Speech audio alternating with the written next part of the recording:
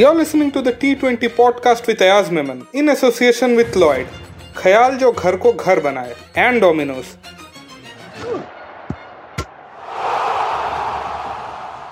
What did we see? What did we just see? Now, did that really happen? Lucknow scoring 257 runs against Punjab. With me is Ayaz Memon. Ayaz, if a cricket ball could sing, you know what the song would have been today? It would have been Aaj Main Upar Aasmaan Niche because it simply didn't come down. Yeah, I mean, I couldn't have captured it more eloquently as you did. Because this was a remarkable game in many ways for the sheer audacity of stroke play, for the sheer volume of runs made, and also makes your mind boggle, isn't it? That where is this format headed? If 257 runs can be scored in 20 overs, then is 300 too far away, or at least 285, 290? I don't think so. And it just shows how it's evolving, this format, and it sometimes it exhilarates you, sometimes it intimidates you, sometimes it frightens you. As to, I can't imagine anybody wanting to be a bowler in this format if this is how the batsmen are going to tong them all over the park. Now let me quickly take you through the game then. Lucknow were put to bat first and they scored 257 as we have just said. They became just the second team after Bangalore to score 200 or more in this competition. Kyle Mayers and Marcus Stoinis with the half centuries, and in response, Punjab were bowled out for 201. As before we single out individuals, let me share a stat with you. This was the first match, if we consider the 4 highest scores, where a team did not have a centurion. This is just immaculate teamwork, isn't it? Where everybody just turned up. Oh, absolutely. In fact, if you look at the pattern of the match, this is a very high scoring match. 201 by the team which lost. So the team which lost has also scored 200 plus runs. And you're talking of about 458 runs in 40 overs. It's mind-boggling, as I mentioned, or as you mentioned. And then the consistency of runs that was made by the top order, especially in the Lucknow innings, yes, flat track, played through, etc. And one can argue that Punjab didn't bowl too well. But having said that, it's just, the message I'm getting is, after seeing a match like this, is more and more younger batsmen, younger cricketers getting into this format are going to have no inhibitions at all, zero inhibitions about how they go out and play and express themselves, as the cliche or as the jargon goes. So what we are going to witness in the future is theoretically you can have 36 runs per over, 36 into 20, isn't it? I'm not counting no balls and wides, but that's the kind of aim or the extremities to which this format can take you where batting is concerned. Now the previous 250 plus score was by Bangalore, and what we remember about that match is that a certain Caribbean opener scored 175 runs, isn't it? Today another Caribbean opener did really well, just a 121 run shot actually, but then again he set the tone with his 24 ball 54. Kyle Mayers we are talking about. Yes, there will be comparisons with the universe boss, of course, but what did you make of his batting? It's a little far-fetched still to compare him to Chris Gayle, but the manner in which Mayers has been batting in this season of the India T20 League suggests that he's got some special talent in him, certainly. He's got a magnificent strike rate, and match after match after match he's going out there and scoring runs. Maybe not as high the scores or consistently high as Gayle could manage, but even so, for Kyle Mayers to keep Quinton de Kock out of the Lucknow team is a big achievement. Quinton de Kock, otherwise known as, widely regarded as amongst the best players in white ball cricket, not just in T20 but even ODIs. So he's not, yes, maybe he was a little unwell, he joined the league late, but to still keep him out of the team or of the playing 11 is some achievement, and it's clear as to what that achievement is, that when he gets back to ball, the ball goes long distances, and that's what Mayers did today and set the tone for this mammoth score. Now when Kyle Mayers was dismissed, we saw another brilliant third wicket stand between Marcus Stoinis and Ayush Badoni. 89 runs in less than 8 overs. Now, as if you remember, they have been using Lucknow, Deepak Hooda and Krunal Pandya at number 3 and number 4 all throughout the season. Batters, of course, deserve the credit, but do you think this was a masterstroke from the management as well, to send Badoni and Stoinis higher up? Well, I think Stoinis, after a couple of knocks that he's played where he looked really good, he had to get a promotion. He was just being wasted, I think, low down the order, and he hadn't achieved much. So this was, I think, he was also waiting for such a call, so to go out and prove your bona fides, as it were. And then, he had in young Ayush Badoni somebody who's also straining at the leash, wanting to leave an impact. Look, this is much as there are oldies like Faf du Plessis and Virat Kohli and some of the others making runs. There's also a tournament for the youngsters. Look at Yashasvi Jaiswal, Ruturaj Gaikwad. And therefore, there's so much competition amongst Indian players also to go and prove a point or prove their credentials that people like or players like Ayush Badoni are just training at the leash to go out there, get into the middle and show what they are worth. And this is what he showed today. In fact, between him and Stoinis, that partnership was a rollicking partnership. But at no stage did it look that he was playing second fiddle to Stoinis, who's got so much more experience at the international level. So I think these are all glimpses.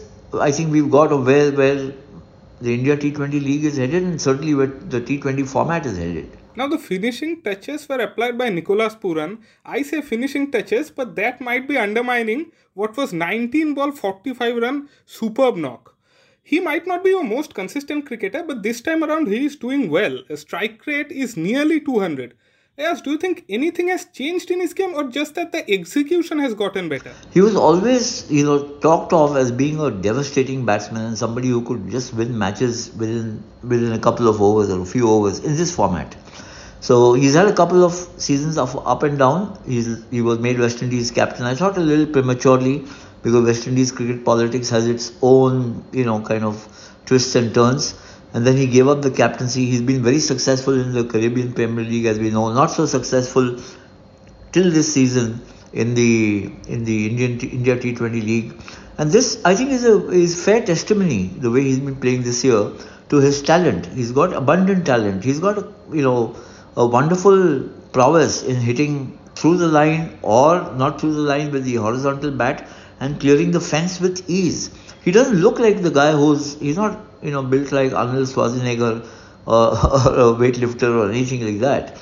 But he packs a lot of punch and he's got a wide range of strokes. That's why it's difficult to stop a player like Puran from scoring runs. Now we must talk about Punjab's bowling as well. Mohali could be a good batting deck, but then again, is it a 250 batting deck? That's certainly not the case. Arshdeep Singh and Kagiso Rabada, they are two excellent pacers, as we know, but they conceded 106 runs in the 8 overs between them. Yes, I will ask what thousands of Punjab fans might be wondering at this point. Can we put a finger on what went wrong, or is it that everything went wrong? I think the latter is true. I think everything went wrong. Remember, they've got three very good bowlers. They've got Rabada, they've got Arshdeep, and they've got Sam Curran. And all three were taken to the cleaners. I think what happened was that Lucknow grabbed the initiative very early and then were able to sustain that momentum. It's not easy to sustain the same momentum over 20 overs, but they managed. They did it very successfully. And whoever came on to bowl, whether it's an odd over by Liam Livingston or somebody else, they were hammered mercilessly. So this was one of those days. I think the best that Punjab could have done was having sensed, or they should have sensed very early, that this was a dead as a dodo pitch and there was going to be brutal hitting unless they did something else, something different. And they should have probably gone in for containment rather than trying to get wickets. I know it's easier said than done, but that was their only hope. If they had kept the score to about 200, 210, 215, which is also very large in its own way, they might have stood a chance. But 257 just put things completely out of their reach. Not just that, it put so much pressure on the Punjab batting to try and make a match of it. And the minute you are chasing such a big score, you have to take that many more risks. And therefore, you're bound to lose wickets. Not their day today, Punjab, but they had one positive. Young Atharva Taide, he did really well. Just the 33 runs before today, but today he scored 66 runs in only 36 deliveries. Yes, Punjab, they might be reaping the rewards of showing faith in the youngster, but what did you make of his batting? I think he was fabulous, wasn't he? I mean, he stood out. I mean, one silver lining, if I might say, to the cloud for Punjab. So he's got the makings of being a match winner, and which they have to exploit, and he has to exploit in the remaining games that he's going to play this season. But it also makes my point, what I mentioned earlier, that there are so many young players now, and they are sensing the what they need to do to remain top of mind.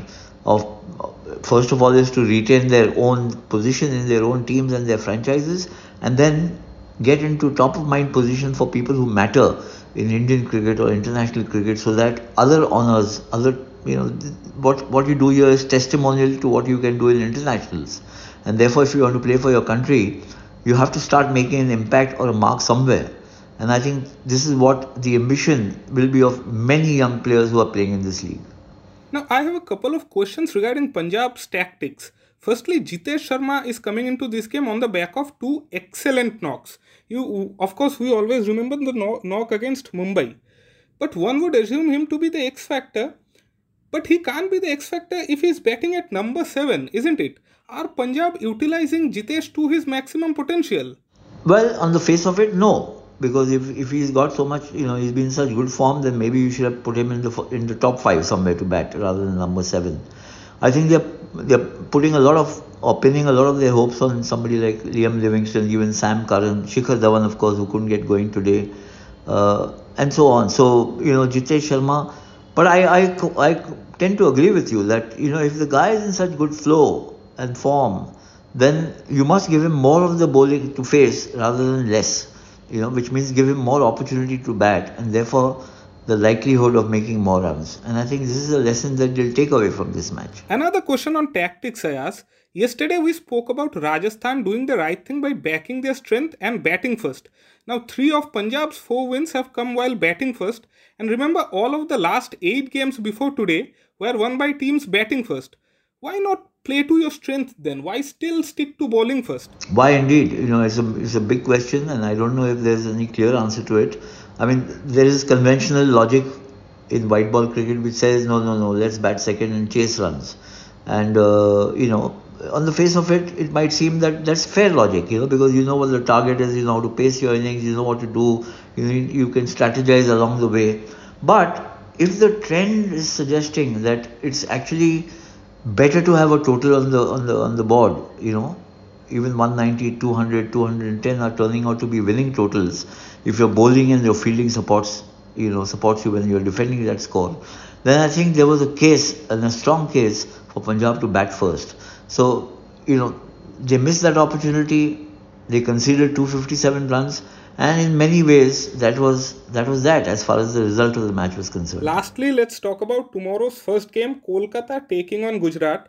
Yes, Gujarat are the favourites, we are not doubting that. But Kolkata were the underdogs against Bangalore, and they did come out with 2 points, didn't they? Can they replicate it?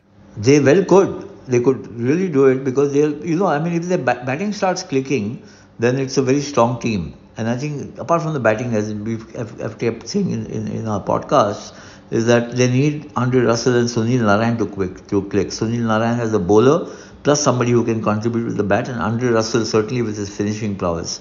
Remember, this match is going to be played at the Eden Gardens, which helps spin. Now, the issue is that Gujarat Titans also have Rashid Khan and Noor Ahmad, who's come along very well, the Afghan left-arm spinner, as 2 spinners in the team. So, it's not, you can't kind of intimidate or browbeat Gujarat into submission by just saying, oh, you've come into our den and we got all the champion spinners. But they have a couple of champion spinners too. So it'll take a lot of doing by the Kolkata batsmen to actually support their bowlers. Either you put up a very good score batting first, or whatever total you're chasing, your batting has to come good. And then that is where they've been running into a problem. So I think, but in the last couple of games that they've shown, if Jason Roy gets going, then he can create a platform on which Nitish Rana, the likes of Nitish Rana, Rinku Singh, and certainly if Andre Russell gets going, then Kolkata can be a very, very, very serious opponent for any team. Of course, this looks like an exciting game, a double-header tomorrow. Like always, we'll be back with Ayaz Memon. Ayaz, thanks for your time. Thanks a lot. We'll catch up again tomorrow.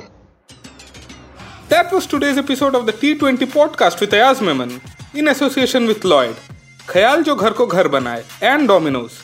This is a Quint original podcast, executive produced by Shali Walia and Ritu Kapoor. This episode was hosted by Shubhaditya Bose, produced and edited by Pratik Lidhu and Anjali Palor. And a special thanks to our guest Ayaz Memon. Stay tuned for our future episodes on your preferred podcast app.